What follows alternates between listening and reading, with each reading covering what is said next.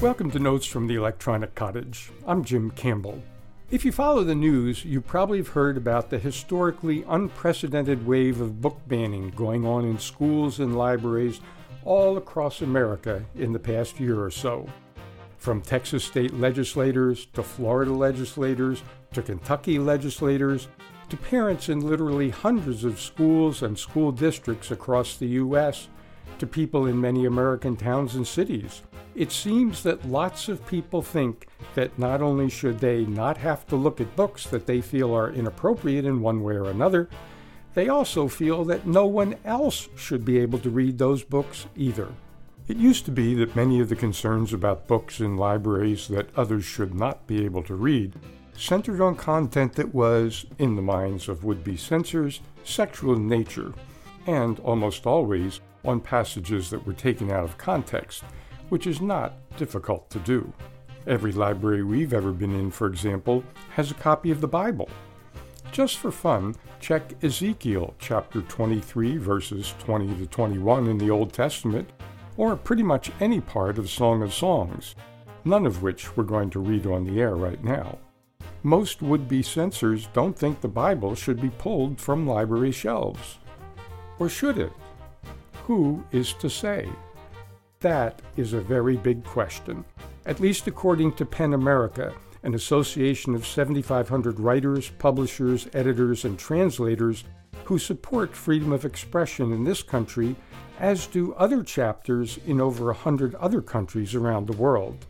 The chances are pretty good that if you read books, particularly in English, some of the authors that you enjoy reading most are PEN members or supporters, including some pretty famous ones right here in Maine.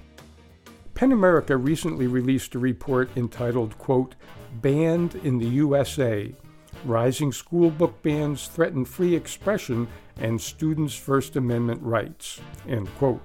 And bans on school books are not the only ones underway in the United States today.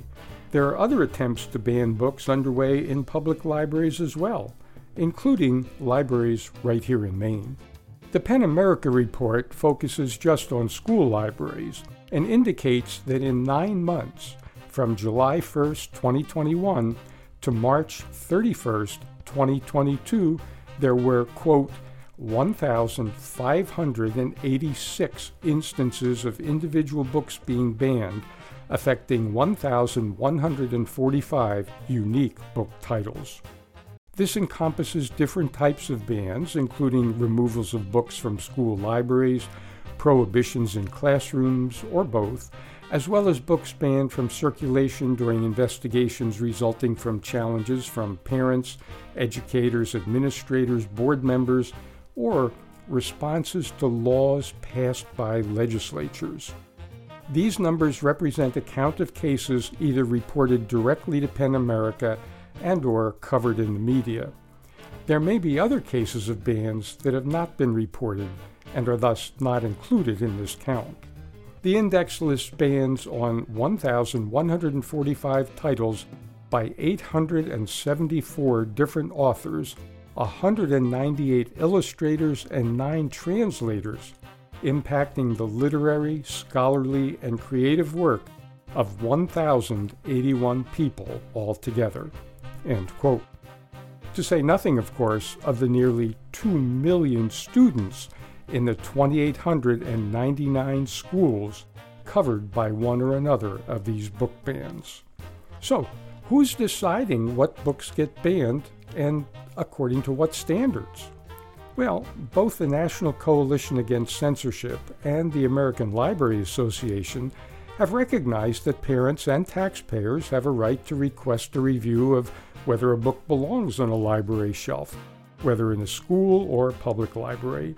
And those organizations have suggested best practice guidelines to help ensure that books are evaluated rigorously and legally before a decision is made about their appropriateness to be included in a library collection.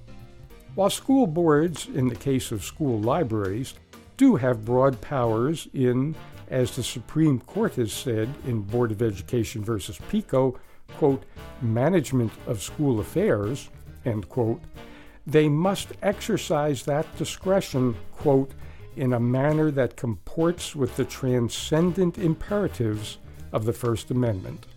End quote.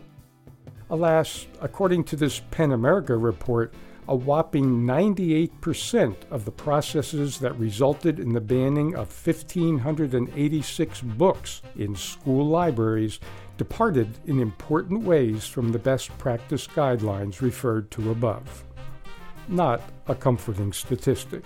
Nor are all the types of books that are being banned these days of a supposed sexual nature.